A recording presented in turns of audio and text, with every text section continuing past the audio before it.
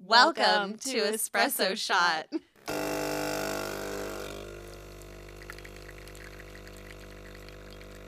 I'm Sarah.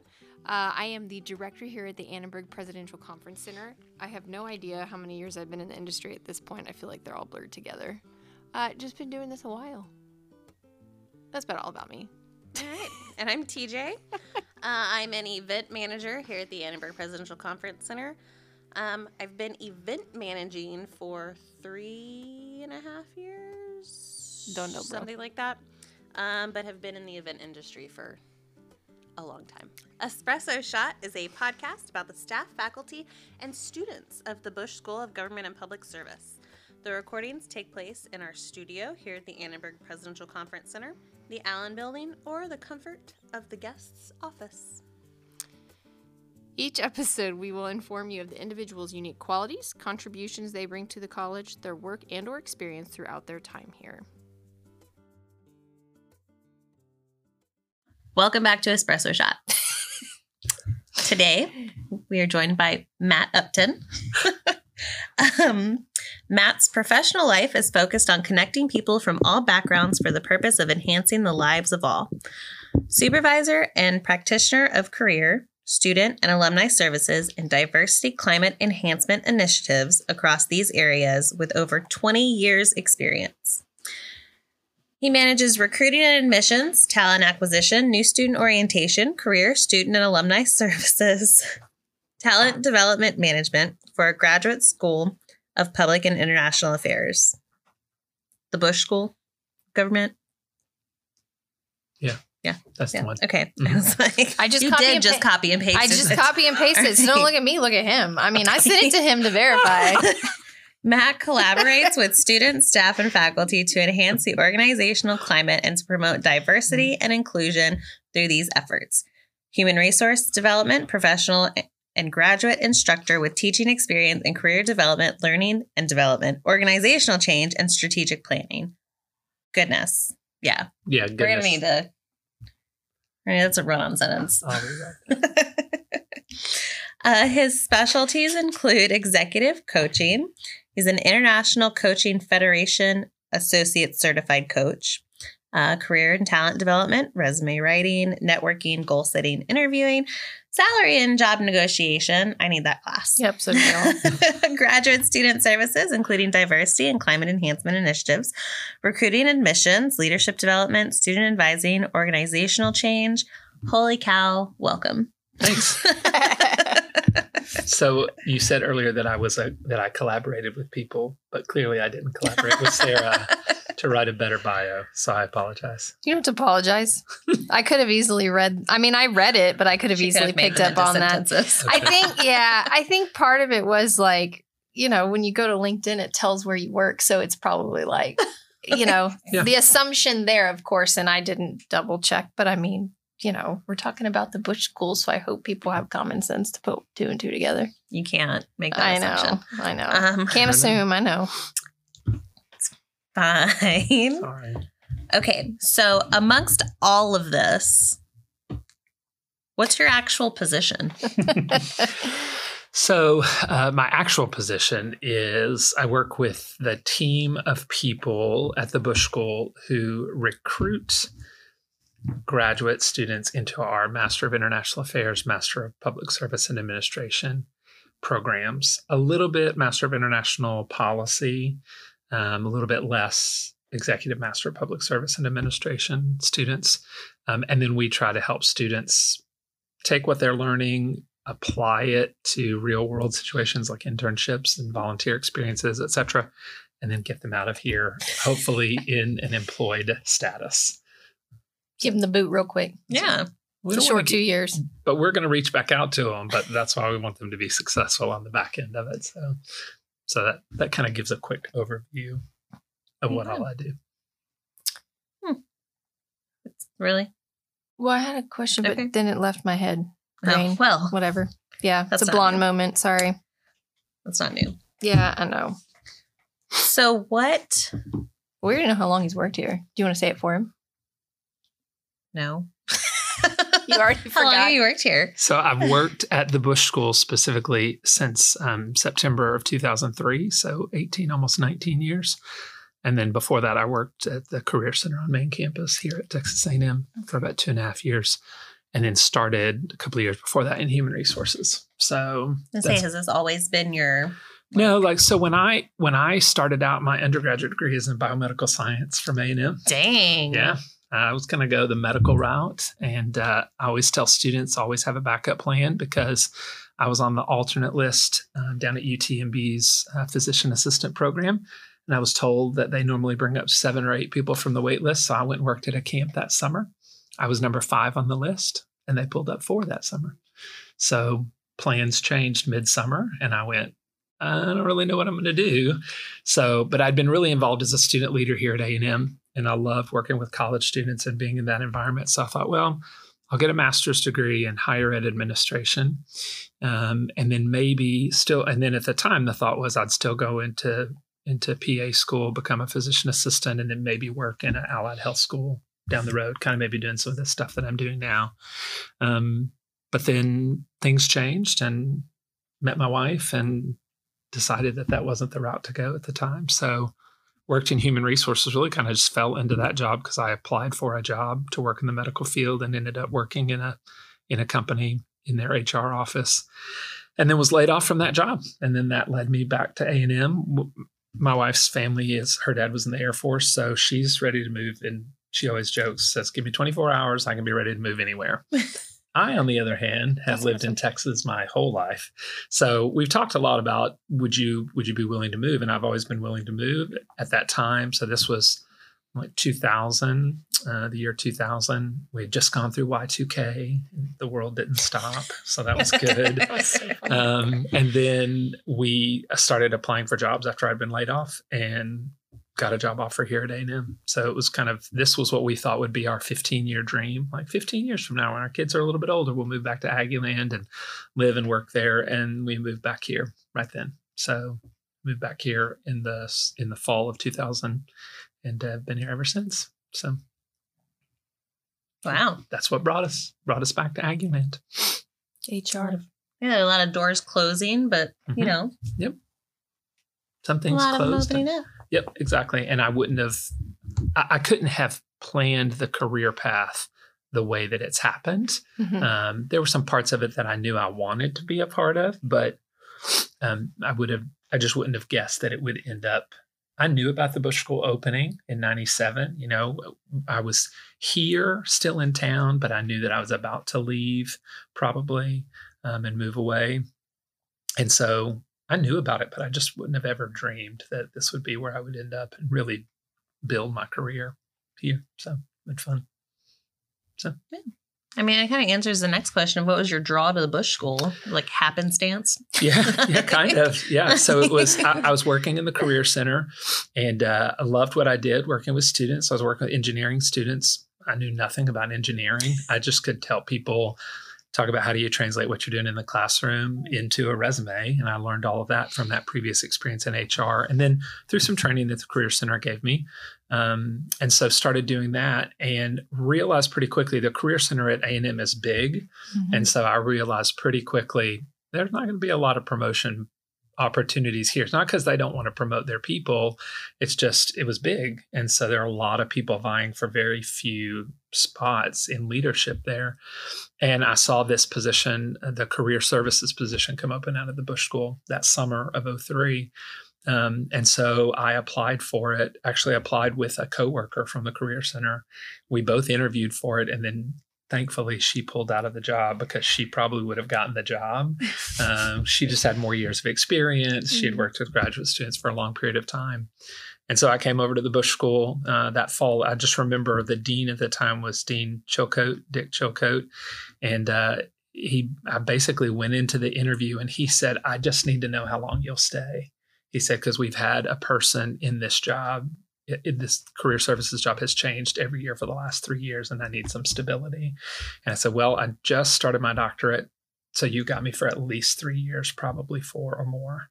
But I can guarantee you 3. And he was like, good enough for me. So I was like, great. So, and fast forward how many years later now? yeah, almost 19. Yeah. Yeah. I think that, and the fact that at the time, I think giving him 3 years. And then he asked, how would you go about providing career services? And I said, well, I envisioned that I would have a silver platter on my desk.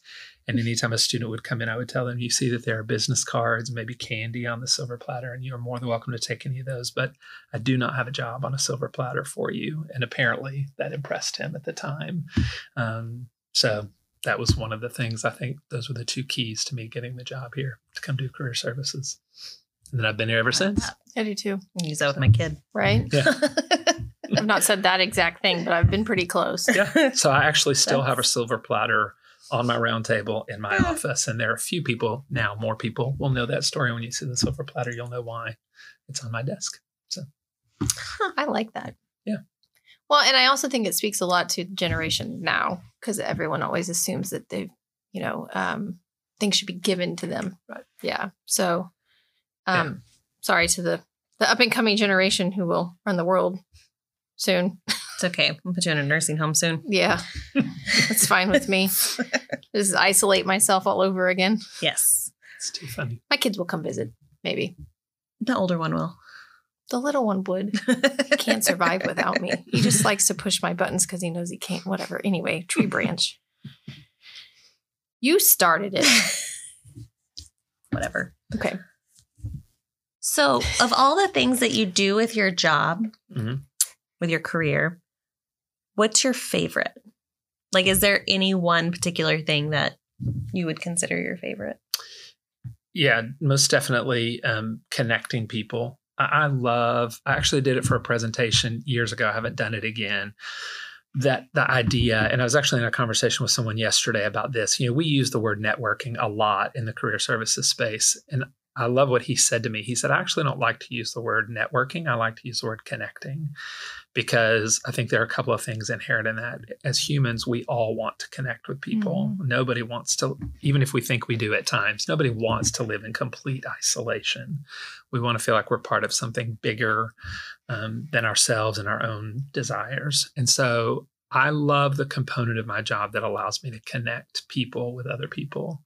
That's why it's in my bio at the beginning. Is just, I think that's the key to what I do. I mean, if somebody comes to me and says, I really want to work in this space, well, I can probably give them some decent advice on how to make their resume look okay, but I can't give them the details of what that job is really like. I can't tell them the day in, day out work that's going to go into what they're going to do, and the frustration points and the excitement that's going to come as part of that job. And so if I had someone come in and say to me, I really want to be involved in event planning, well, then if I could connect them to you two or other people on your staff and say, okay, talk to Sarah and TJ about what it's really like to plan events, right? Because they may still go, this is exactly what I want to do. Mm-hmm.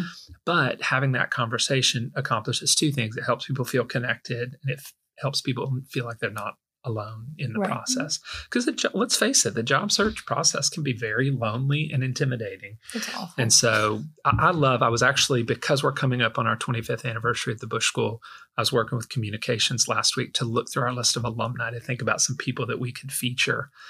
And I looked through this amazing list of our former students and was able to go, oh, I remember connecting her to him, or him to her, or her and her together. And that was a lot of fun to do that. I think I was saying this earlier, that I built a presentation one time that showed a map, a networking map of people that we had connected. And it was this really cool experience where we had one student who did an internship in emergency management. And this was probably right before Hurricane Ike or Rita down in the Houston area. So they had gone and done this amazing internship because the hurricane had come through, and they really had an amazing experience and got to do a lot of really cool stuff. And then the next summer, we put one of our current students in touch with her, and she helped him get the internship. And then she moved over to another job. And then a year later, she helped somebody else get a job and get into that field. Mm-hmm. And then someone else came along 2 years later, and we connected them to the person that she connected that second year. And so then you look at, and then it ultimately went back to her, and you could see how she then was able to help somebody else 3 years later. So just a single point of contact helped like 5 different students land in their career field. And all of those people are still working in that career field now. So that's the favorite part of my job, is knowing that I had a role, even if it's just kind of the old idea of matchmaking. It's like I was a little bit of a matchmaker to help somebody connect with someone else. And I think that's the best part of my job, because it's not just about what I did, but it's about helping other people find each other as well and help each other in those ways. So Bush School connecting spiderweb. That's right. Well, I like the idea of connecting because it feels more sincere and genuine. Right. Networking to me always has such a negative, like you have to be a certain way and it's a business thing. And it's just, I don't know. To me, every time I hear the word networking, it's like, okay, what used car salesman do I have to go talk to today? Right. I just, that's what it feels like. It's like you're always on. But when you actually make something like you're saying, like a connection, it feels more genuine. You actually get to know the person. They genuinely have an interest in what they're trying to do. Yeah. And I love that. I think that's great. We should start telling our students that. Stop networking, go connect with people. Yeah. Although most of them are a lot better about it anyway, in general, the students we have now. Or a lot of our former students too. But, I think that's what you take Caleb. Yes. Like, he's a prime example. Yeah, that's true. He connected with somebody at one of the events. Oh, to get the job over at... to get his application to Maze. Right. Yeah, that's right. Yeah, that is right. Yeah. I forgot about that. Absolutely. Connecting is, and like you said, Sarah, it's connecting is so much more about, there's a reason for it. And it doesn't just feel utilitarian, for lack of a better word. It doesn't feel like, what can you do for me? Right.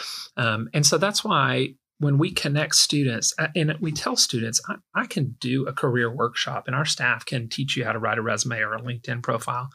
But really the magic is, I heard somebody say that last week, the magic in what we do is when a student comes in and says, here's what I really want to do.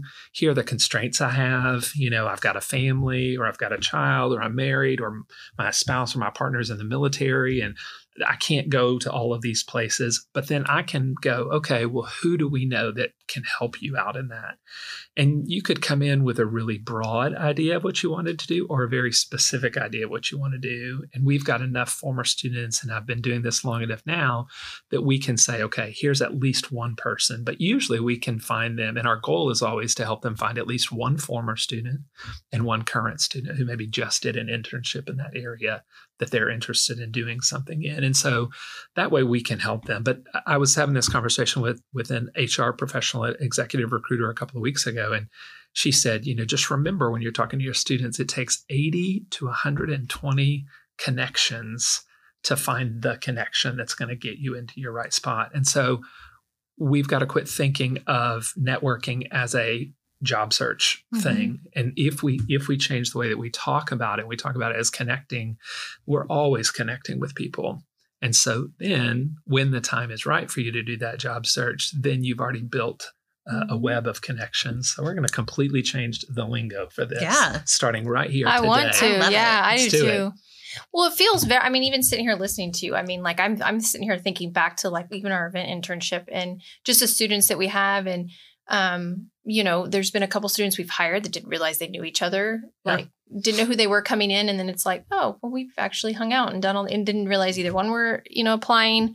But even then, like former student employees that we've had, just being able to get them in touch with other people in our industry when they actually find an interest in this, or helping students. Like right now we have a current student who really wanted to go to law school. And then all of a sudden, like a month and a half ago, she changed her mind and applied to the HR program at Maze. It was like 3 months. Okay, 3 months. I don't remember how long. Time just kind of blurs at this point. It's fine. Yeah, it's post-COVID. It's still happening.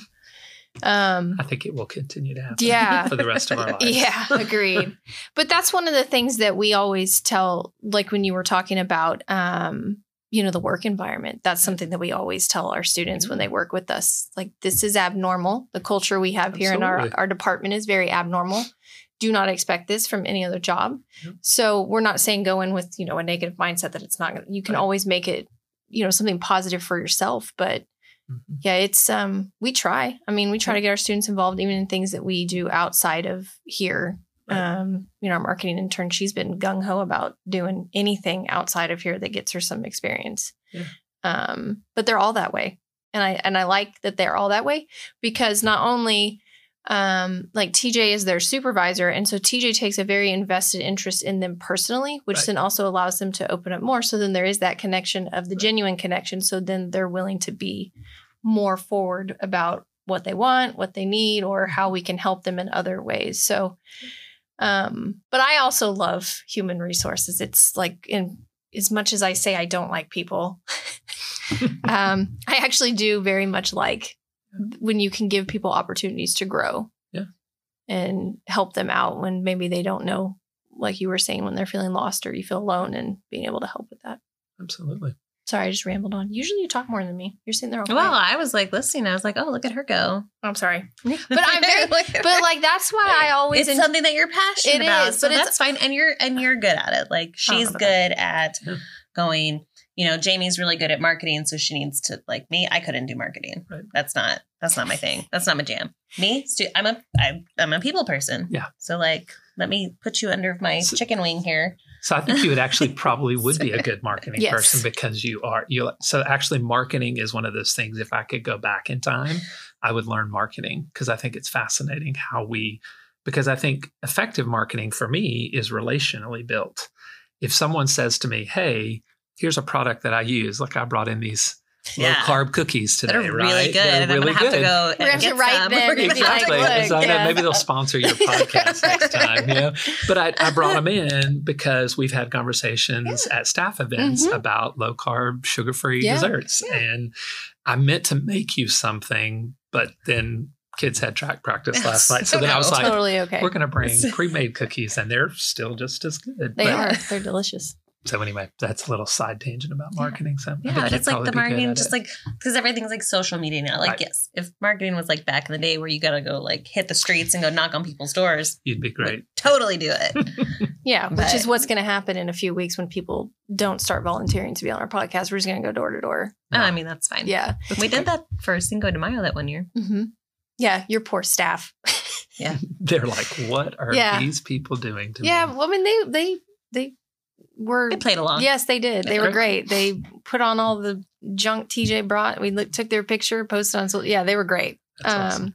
But yes, I do think the part of marketing that you don't like is more of the analytical stuff. Yeah. The back end of things. Yeah, you don't want to do that. Do that. I mean, it's hard enough when we switch to different softwares. Like, I have to relearn this all. So that's not your strength, but it's things that she enjoys because she's a process person and she likes all of that. And you're very good at knowing the strengths of people. It takes me some time. Yeah. Depends on where my mindset is. Yeah. No, this is what I want you to be good at. You need to go be good at it. Yeah, no. It's fun. But yes. No, I do. Okay. You're right. I'm very passionate about it. I love human resources. And it's like I said, as much as I say I don't like people. She's geeking out. I am. I don't like stupid people. But I do like people in general. Okay, they're not stupid. That's terrible to say. People I have a hard time having a conversation with. When I'm like your facial expressions. Yeah. Yes. I mean, I have a sign on my wall, and after listening to the diversity thing yesterday, I was like, I probably should take that down. You can't. Well, you can. You can't. All right. Anyways. So you were working on 25th anniversary stuff. Yep. What else have you been working on?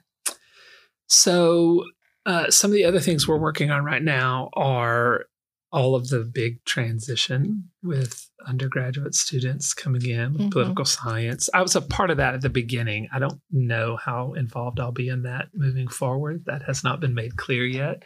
But I was working with the advisors, undergraduate advisors in the two programs that are coming in, trying to think about what kind of staffing needs we have and some things like that. So it does impact my staff because my staff are wondering, am I now serving undergraduate students? Am I just going to work with graduate students? How does that change? The career services at A&M's got a pretty clear delineation between graduate student career services and undergraduate. So the Career Center on main campus will continue to work with all those, but having some of those conversations. So that's kind of the day-to-day stuff. But I think that the exciting thing that we're working on now is, and it's been a part of what we've been talking about as a staff over the last couple of days, is how do we improve we're thinking about it in terms of diversity, equity, and inclusion training, but I think of it a little bit more broadly in just staff development.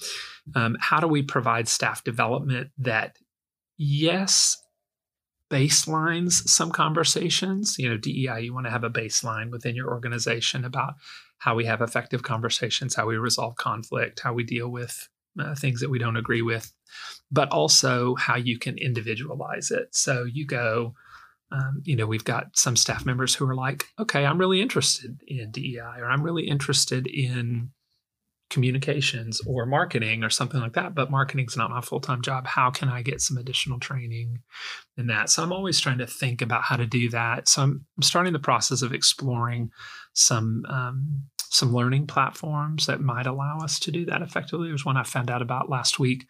It's actually called a learning experience platform. So it's not just a class. It's not like you go to LinkedIn and take a LinkedIn course or a Coursera course. You can put those in there, but it's also just you as a manager could come in. You would, you as an individual, I'll start with the individual. You as an individual would determine, hey, here are the skills, abilities, knowledge areas that I want to learn more about. Your manager could also go in and put more information in there. And then you can drop information in there. So you can drop TED Talks and LinkedIn learning courses and Coursera courses and an article you find and, something that comes from a professional association. So it's a way to kind of throw all that in there. That I can say, hey, TJ, here's some stuff that we've talked about that you're interested in. I'm going to send it to you so you can find it. So trying to figure out ways that we can do that more effectively so that, because it is good to provide some generalized training for things that FERPA is always going to be something we talk about in higher education. But if you've been through FERPA training, twice in the last 3 years, unless some major rule has changed, you probably don't need to go through it every single year. So what kind of development do you want to do, or what kind of training would help with that? So that's the thing that I think I'm excited about right now, that we're trying to figure out what that looks like.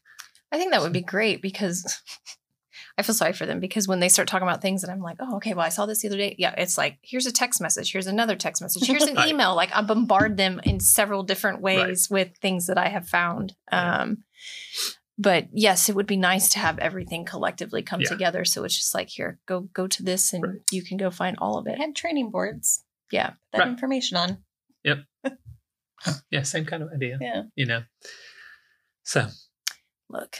I'm instant. I'm thinking about She's it. thinking about it then. And so I'm just going to send it to you, because then I'm going to forget it. It's like what I did with Holly last night. I texted Holly last night when I finished watching that Abercrombie and Fitch documentary that she mentioned on Facebook. I sent it to her and she goes, you're not the first person that's told me this. She's like, I guess I have to watch it. I was like, after listening yesterday morning and we're talking DE&I, I was like, everyone should watch this. It is insane. Yeah. I never fit in any of their clothes, so I don't have any problem. I didn't either. Well, it was a combination of not really fitting and not being able to afford. Yeah. I mean, I've been in those stores, and to me, it feels like, now thinking about it, it's the way you walk in, so dark, the music and all the smells. I feel like I'm walking into a rainforest cafe. Like it all feels, it's an experience. Yeah, sure.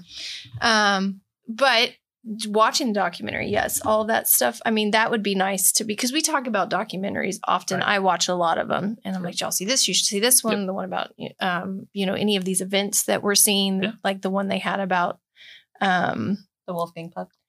That Wolfgang Puck one was awesome. Yeah, because it was a great combo between catering and actual event venues. But things that happen that come out in the news, like the stuff that happened in Houston with Travis Scott, and all that stuff. So. Yes, I see those things and I'm like, I'm going to forget. I need to send this. But eventually, a few weeks later, I'll remember and be like, oh, I need to still send them some of this. Or like when we're getting prepared for our podcast, Jamie's like, did you send the links? And then TJ would get on me. Where are the links for this? I'm like, I don't know. I'll go back and look. Yeah, I didn't do any research. You did all of the research for this. I sent you an email. I sent a document. Just go back to the last email. I can't find it. Dang it. I don't know where he sent it. I didn't send it. I just talked about it. Printed it out and handed it to you. Yes. So those kinds of things, I think that's great, because I think that there's not enough people who focus on professional development overall. Yeah.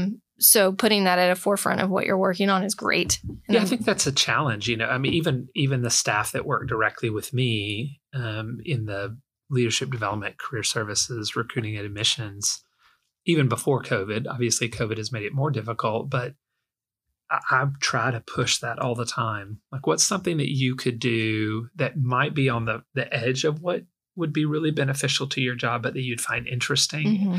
Because the other part of that for me is that then that creates some job satisfaction because they feel like you're investing in them. They just feel that they know you're investing in them. And so, I had that opportunity that you mentioned, the associate certified coach thing that I went through. I went through a training for that over a 6-month period. But if I hadn't had a supportive supervisor who said, yeah, you can do that and use that for your professional development, then I would have never finished that. And I wouldn't be doing something that I really enjoy when I get to do that. And I think it's enhanced what I do with students because I think about asking them. Coaching is all about asking good questions. And so it makes me think about approaching. In the past, I would have gone to a student and said, okay, what do you want to do? Okay, now let me tell you how to do it. And now instead I go in and I say, okay, what do you want to do? And why do you want to do that? And what are you doing in order to get there? And how can we support you to help you get more experiences? I want to do the same thing with staff members. And we were talking about this earlier this week about the reality that staff do a lot of really great work at universities, at Texas A&M and other universities, but people don't always think about, either individually or their supervisors don't always think about development for their staff. And so if we can find ways to support that in a way, and I've been in environments that do support it, and I've had others who are like, you can't submit a conference proposal without the big person's approval. And I'm like, why? If I present a proposal and it gets accepted, I just made your organization look good. Why would you prevent me from going and making, well, it was a control issue. And I'm like, don't treat people like that. Like, let them go out and do some things that are maybe outside of their comfort zone that would help them grow and expand who they are and what they do. So does this feel like a repeat conversation? Is that why you're looking at me? Yeah. Okay. Yeah, I tell her this stuff all the time. No, other way around, fool. Other way around. Good. So see, yeah, Sarah, you and I think a lot. Yes, we do. I'm I've read a lot of coaching books. I love coaching. She likes putting people in uncomfortable situations. They learn, they grow. Yes, absolutely. I do it to myself too. She every just day. Can't do it to me because very little makes me uncomfortable. That's a lie. Public speech. That's about it. Makes me. Except for when you get up at the podium and we're like, no coffee, please take your coffee out of the auditorium. Like, none of us have ever done that. This is a public service announcement. It's not public speaking. We were like, what else was I supposed to say at the podium? I was doing mic check. You say mic check and then you walk up to the gentleman and you're like, sir, I'm going to need you to take your coffee out. Because it made a scene when you did that. It didn't make a scene. He made a scene. He made a scene. Yes, that was very funny. That was very funny. But yes, I'm with you, Matt. I'm very big on, what do they want to do? What's going to help them? Which is part of the reason why she's doing these vendor showcases, or even the fact that we have lactation rooms. These were her ideas, and I'm like, roll with it. Absolutely. You just tell me how much you need, and we'll see what we can do financially. Yeah, absolutely. I'm not opposed to any of it. I don't have to have the ideas. I don't need them. I'm a very good you're not a salesperson. Recycler though. Yes. So I don't really spend a lot of money with my projects. Look at Michael. It's not Michael's fault. Yeah, it's not Michael's fault. Audiovisual equipment is just expensive in general. It's not cheap, right? Yes, but that's wonderful. And I would just hope that more supervisors would do that, but unfortunately there's not. And the university, I mean, I may get in trouble for saying this sometime. I don't know who would get on to me, but I don't think that A&M does a really great job of, they've got great programs. I know the people over in organization development in HR have a really cool program over there, but very few staff know about it or know how to get involved in it. So it's not that the university doesn't have resources. It's that supervisors don't know about those resources and no one's communicating that to the supervisors. So to have that information, unless you've got someone like you who says, this is really important to me, or someone like me who, I studied it in my doctoral program. I've been around it. I've had good managers. I've had bad managers too, who I learned from, a father-in-law who I thought was a really good manager. I never worked for him, but I heard him talk about how he engaged with his employees, and I learned a lot from him. My dad is a principal. You just kind of pick up on those pieces throughout your life and your career. But if nobody's telling you where to find those resources, or you've never had someone who's modeled that for you as a supervisor, it's really difficult to know where to go. Mm-hmm. And so I think that is one thing that universities in general, and I hear that when I talk to other colleagues across universities, they could do a better job of maybe training supervisors to know how to support people.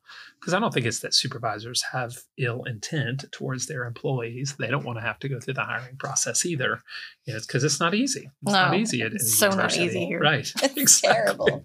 Oh, we have a vacant position? Okay, we'll fill that next year. Right. Exactly. That's how long it takes to get approved. Yeah. No, and I agree with you because when it's the EOD, right? Mm-hmm. When they reorganized and started redoing their programming, there was nothing really that came out to tell you what the new programs were. Right. And a lot of times I was sending staff to those. Some of them were applicable, some of them were not. And I'm like, these really aren't that great. But when they talked about revamping, I was like, this is going to be awesome. Like, this is going to be a lot more what we need. But even I still am trying to find good ones for them to do. But I find a lot more professional development outside of the university that works better for them. Mm-hmm. Not that the university doesn't offer good programs, but I think a lot of them gear more towards, like you were saying, they don't have supervisory level one. So it's a little more entry level type positions. And it would be nice. If you want to change how we're doing professional or performance evaluations and you want to have certain types of goals then you should have training for supervisors who do these evaluations and, teach them how to actually get them to those goals or how to even work on trying to come up with those goals. Right. We shouldn't be doing all the work for them to tell them, okay, well, granted, when it's a new employee and you're onboarding someone, that's totally different.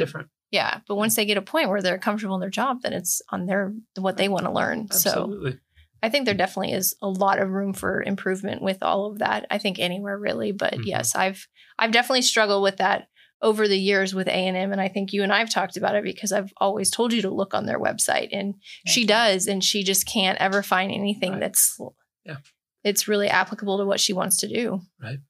And it would be nice if they did them almost like seasonal, or every year change it up a a bit. Like on a committee. Ugh, I've been on so many committees. Absolutely. Yeah. No, I don't want to be on any more committees. I'm on enough committees. Plus, I'm a podcast personality, so don't have a lot of time. Talent. So much. So busy. Like my 17-year-old who tells me how busy he is all the time, and yet he's got plenty of time to watch YouTube videos. Right. Well. So it's like, my husband tells me the same thing all the time. I'm like, please, for the love of everything, get rid of TikTok. How many hours do you waste just staring at that all of stuff? them? Yes. a lot. Yeah. I'll get like 5 or 6 links back to back in like, a 30, 40 minute period. I'm like, what are you doing? He's like, well, I'm at work. I'm like, well, you're not actually working if this is what you're doing because everything you do requires like your entire body to function. The tractor or the spray. I mean, just, yeah. I don't know what you're doing. Maybe you're on a coffee break. Heck if I know. But I don't work because we worked from home during COVID. I don't work. Okay. I got a lot accomplished during COVID. We all did. Yeah. We did a ton of professional development. That's why when we were all doing our evaluations this year, I was like, this is really bad compared to like the year before when we all had, how many webinars did you do during COVID? Like, it was like 150 or something. Oh my goodness. I was doing basically one or two every day. Yeah. That's fantastic. She had plenty to do on top of that, but So when it was something that I could like listen to while I was like, okay, like I'm not actively answering emails or doing things, like I can watch a webinar and do the laundry. Like, so we were keeping track of everyone's goals board, and these were the things that I was having them put in. And when I went to look at hers, just to double check a few things based on. Because I had them do a 1-pager and she gave me her 1-pager evaluation. And at the bottom, it had a breakdown of performance professional development. This many webinars, this many like in class. And I'm just like. The first list, I actually listed them out. Oh, I told her absolutely not. Just put a number. Just tell me. Just tell me the number. I don't need to know all of the names. I can go look at the board for that. Like I don't need. Yeah, I was and then all those platforms I was using took away like the free webinars. Yeah. Right. After everybody started going back to work, and I was like, I really enjoyed some of those. Yeah. It was a lot. They all were, but I was like, when I got TJ's, I was like, oh my word. Yeah. So she saw mine this year and she was like, yeah, I told her, I was like, I need you to try again. I need you to try hard. Yeah. If you go back to your 1-pager, try again. Well, then we're meeting in a couple weeks. So, Yeah. And then I didn't. It's fine. It'll all come up in conversation, I'm sure. But yes, It's a lot. But yeah, I mean, it is unfortunate that there's not more avenues, and Right. you really have to really go find the information to really get what you're looking for. Yep. So do you have a direction that you would hope to see the Bush School go in the future? Direction? That's a great question. I think that I'm interested to see how we integrate undergraduates into what I think is a really strong ethos. Maybe I'm just using that word because I've always wanted to use that word. I don't know. This idea that public service is a noble calling. How do we help undergraduate students capture that idea and really kind of carry that out in whatever they choose to do afterwards, whether it's continue their education or do something in the public sector or in the private sector? I mean, look, I'm a career guy. At the end of the day, I want students to find jobs when they graduate. You'll have some faculty who will tell, and over the years, I've heard many fun, interesting stories, I mean, I had a student one summer who, this was right after, I don't even know what their name is now, but Philip Morris, after the big tobacco settlement, lawsuit settlement, the student was going to go do an intern in their public affairs division or government relations or something like that. And a faculty member said, well, if you want to prostitute yourself to the private sector, you can do that. And we're like, it's a job and it's working to improve how a company interfaces with the public. Like, how is that not public service? How is that not something that benefits people, which is what I think we're about here? Now, this was in the early years. This was like in the 2004, 2005. I'm assuming this faculty member's not here anymore. I actually don't know. Can't say. But I cannot confirm or deny. Whether or not that person is here. I mean, I like the phrasing, but man, that's like... Yeah. But now, so if a student comes to us in career services and they say, I want to work in the private sector, we're like, okay, we'll help you with that. Okay. Like, where do you want to go? Because the reality is, and I actually had one of our early former students who I've never actually met in person. I've just talked to him on the phone.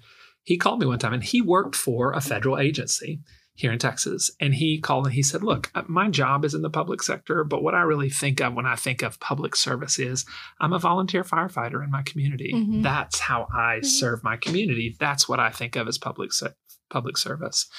And so I hope that the direction we go in is that we think of public service a little more broadly, right? Because our undergraduates are not all going to go. Mm-hmm. We've had historically 75% of our students when they graduate go into the public sector.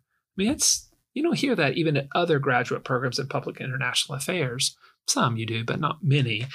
And so I hope that the direction we go in is that we understand that serving people and serving the greater good, if whatever that is something that we continue to push and encourage people to do. Because it's happening in all kinds of places. The business school is teaching those kinds of things. Mm-hmm. How do you help nonprofits be successful? How do you create businesses that create jobs? And that's entrepreneurship is what they would call it. But, if you do it in different spaces, it's still public service. It's helping mm-hmm. people find jobs. If it's about, wage equity, it's about gender equity, it's about any of those types of things. Okay, you might do those things you might go to law school in order to support those types of things, mm-hmm. but that's still public service. Mm-hmm. And so I think that's the direction I'd like to see the school go in. I think it will. I think that there'll be some bumps along the way to kind of figure out what that looks like. And I think different people will view it differently, but I'm always going to look at it from a career services standpoint, which is our job is to help students as they navigate that career process, mm-hmm. wherever they want to go. And it's the same reason I had a silver platter, right? Because I also tell students, if you come into me and I give you a job, that old idea in career services, a lot of career centers used to be called placement centers. I hate that term because I don't place students in jobs. I don't place students in internships. And the reality is they don't want me to, because if I place them in a job and then they didn't like it, well, then whose responsibility is that? Mm-hmm. Well, it was my responsibility because I didn't put you in the right place effectively. But if I teach you how to get into the right places, even if you get into some place that doesn't end up being ideal for you, well, you've got the skills to navigate out of that and move on to the next thing. And so that's really where I'd like to go is, and we want to find ways to support our students even when they're done with the Bush School. So it'll be interesting to see how we do that in the future, with undergraduate students. How do we support them effectively? How do we partner with their academic departments to do that? But yeah, so that's the direction I'd like to see us go in, is just continue to push this idea. Public service is still a noble calling, but public service can mean a lot of different things. It doesn't just mean who you get your paycheck from. We're changing all kinds of definitions today. That's what I was actually thinking a minute ago. Yeah, exactly. Yes. But I'm with you. I mean, it's hard when you are being educated by faculty members, practitioners. They've already had their experiences and they're trying to push you in an avenue that they think that you should be, not just you specifically, but all of you should be in. But the world around them is constantly changing and things are always evolving. So, I mean, it's good for students, even all of us, to have different experiences in the work environment because everyone's going to hit some job that's going to end up being not a great experience. And then they're going to learn something from it and realize that's not what they want. So when they go apply for other jobs, they not only realize it in the interview, it's not just you being interviewed, it's you also interviewing them, which I think a lot of people don't quite understand. So I do think that's, I definitely agree with all of what you just said. I think it's really important for people to understand that it's not quite so narrowly defined as it was when the school first opened. Right. Well, and it's I actually learned that. So the idea is not original to me. Paul Light was a professor at NYU, and the very first fall semester I was in this job, I went to a career conference, a career services conference for graduate schools in public administration, and he did a presentation. He had just written a book, The New Public Service. I think that's what it was called. And it basically said this, it's this idea. It's also what we see in career development. People are moving in and out of jobs that they trained for, and they're moving into different sectors because the sectors are merging, and there's a lot of fluidity to move in and out of different places. And so we've got to be able to do that in the public sector as well. People are going to come in and they're going to work for a government contractor, and then they're going to go back and they're going to work for a federal agency or a state agency or a nonprofit. They're going to move in and out of that all the time. So we've got to be ready for that. Yeah. Does Career Services do an internship? So as like far to as learn what you do, to learn what I do, I could offer one here that you can do an internship or graduate assistant in the Career Center on main campus because they're bigger and so they serve more students. We don't, because most students want to do an internship during the summer, and our students are gone during the summer. So that's really kind of our lead up and prep time for the fall and the spring. If I could get my act together, I could probably have someone who could do an intern during the fall or the spring of the year. I just have to plan more effectively. Not somebody necessarily like within the Bush School, but just people that are going into human resources.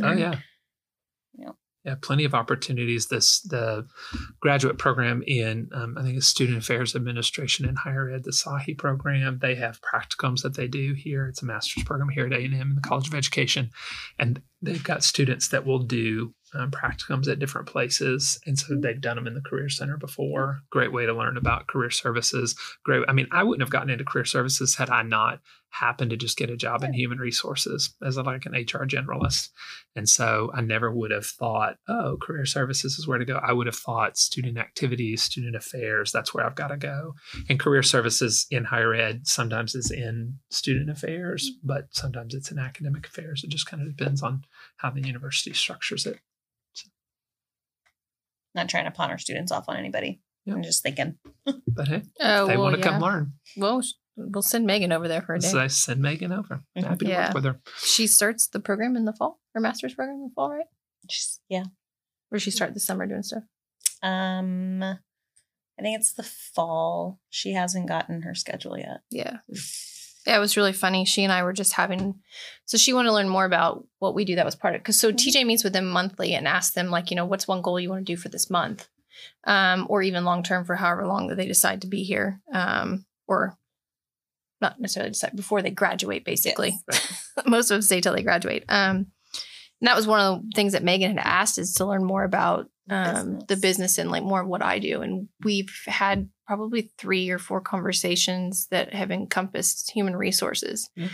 And from that conversation, that's kind of, I mean, I think that really solidified what she has a level of interest in, and knowing that it's, you know, not that she couldn't do law school. I'm sure she would have been just as happy doing law school, but she really wanted to try and do human resources. So, I mean, I'm always, of course, going to promote that because I definitely enjoy it. I don't like the interviewing process because it's taxing, but you know, the rest of it is nice once you get people on board and you create that culture and that environment. And I think that's one of the things, excuse me, that everyone is so afraid of when the undergraduate program comes in is how do you bring all that together?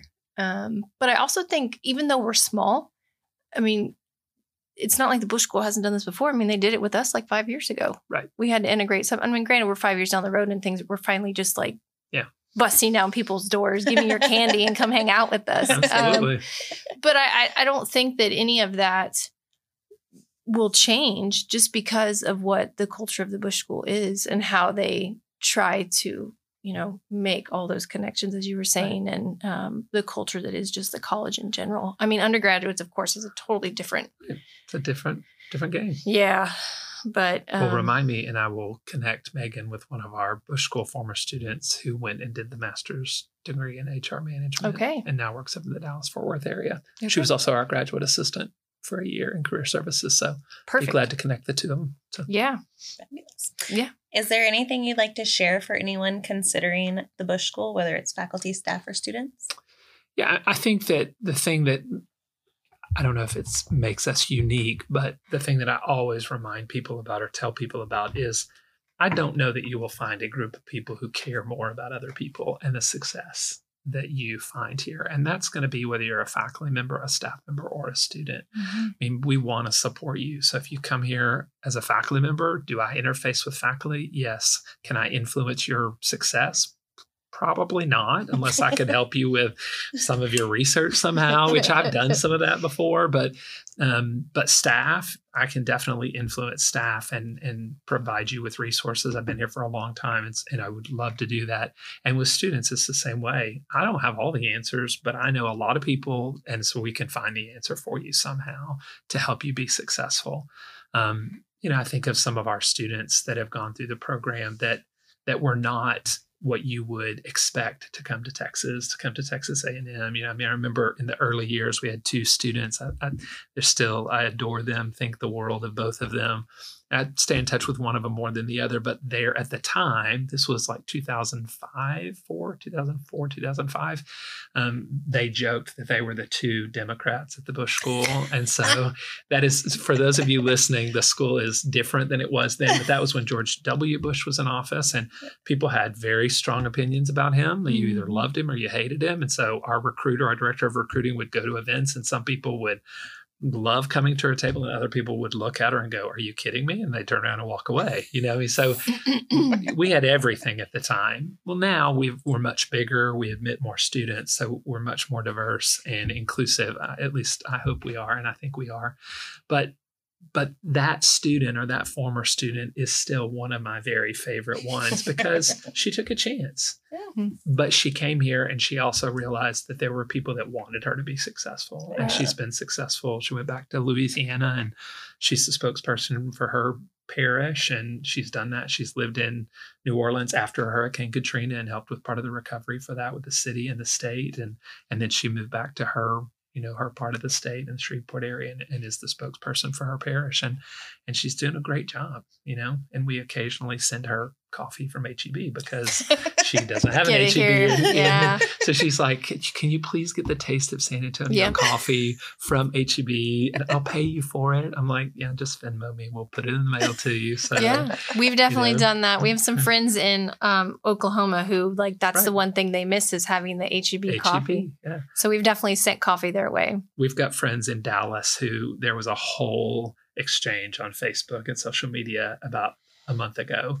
HEB is coming. HEB is coming. So see, between High Cute Cookies and HEB, somebody should sponsor your podcast now, because I've made 2 plugs today. Yeah.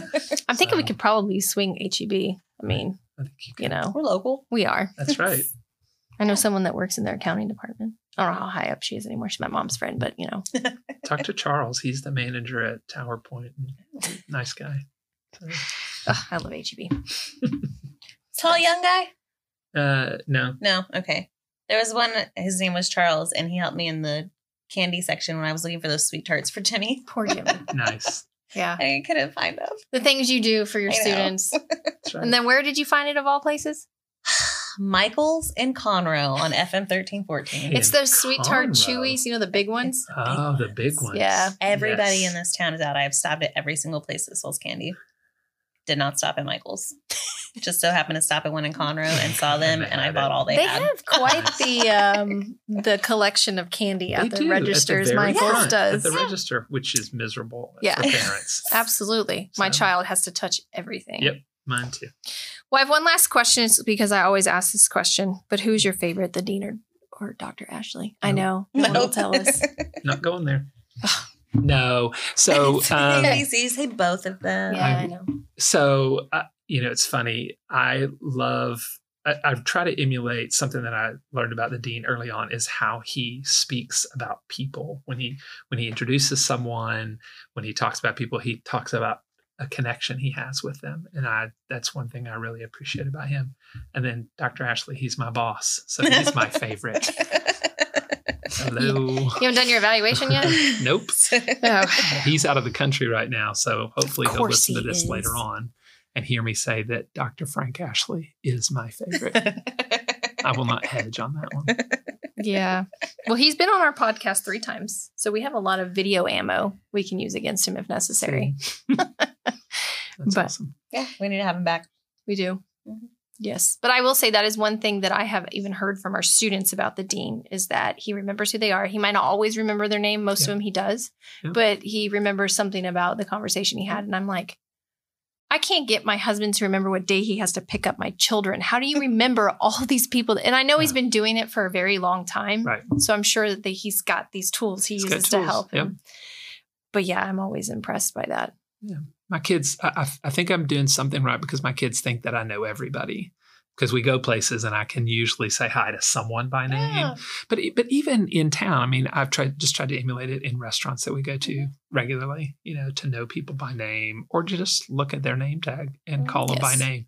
I had someone at the store the other day and I said, thanks. And I said his name and he was like, oh, you're welcome. Like he was like, Yeah. how did he know my name? And then it dawned on him. He looked His at name his name tag and he was like, oh, okay. But it just, that one little thing. Yeah, it's so sad, and they get so shocked that you use their name, and Right. they sit there and they're like, "Wait, do I know you? How do I know you?" Yeah. Blah, blah, blah.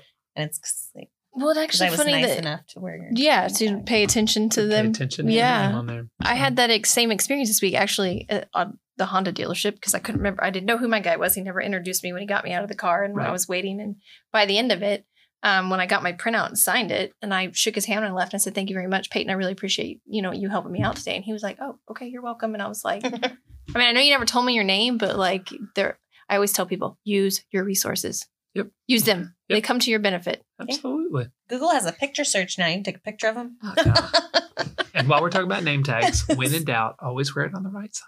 Yes. Yes. So we're just gonna. There's Because when people you still stick ask your that hand question. out, That's right. Then goes. you've got a straight line of sight to it. Yeah. That's Always on the because right how many side. percent of the population is right-handed? My son always does left because he's left-handed. Yep. I have a lefty too. My oldest is a Mhm. lefty. So I need to find out which side. When I drop him off at Chick-fil-A tonight, I'm going to look and see which side he puts the name tag on. Yeah. It's a good question. Yeah, because most of the population is right-handed. So Yep. that's why it's always, for me, it's always hard to answer that question, because if you're left-handed, you're not going right first. Yep. My ex-husband never goes right first. He Yeah, always my goes left and he's a sister lefty. always does. Really? She's left-handed. It And, like also- she played sports and stuff too, so she was like switch hitter, and like. Well, and that also could be your sister's older, right? So Yes. she's been, around Right. working that. So she's probably used to people always sticking there, right? So she's become, she's adapted to that. That's right. But with young ones, yeah, I would be curious to know if he does I his will name tag look. on the left side or I'm not. going to look when I take it. Well, thank you for joining us Yes, thank today. you. Sorry, we You're always welcome. Taking ramble up on. far more of your time than intended. Good. That's okay. I appreciate it, cookies. Yeah. I'm going to have some more before I was you gonna say, leave. have another Before you cookie. leave. So, But thank you. Just don't eat the whole bag, even though it's 2 carbs. No, I'm only going to take one. And then he's going to have to take them with him. Yes. I will. Because I can't. Well, thanks for having me. I Yes. appreciate it. I've never been on a podcast. It was a dream of mine, a bucket list item off of my bucket Check. list now. That's so, well, yeah. I mean, And I mean that genuinely. Like, I've always wanted to be on a podcast. I think they're cool. Fabulous. So thanks for doing it. I'm glad we started one. Yeah. Thanks for joining us this week on Espresso Shot. Make sure to visit our website, apcc.tamu.edu, where you can subscribe to the show on Spotify or Apple Podcasts so you'll never miss an exciting show. While you're at it, if you enjoy the show, leave a review or comment, or if you'd simply tell a friend about the show, that would help us out too.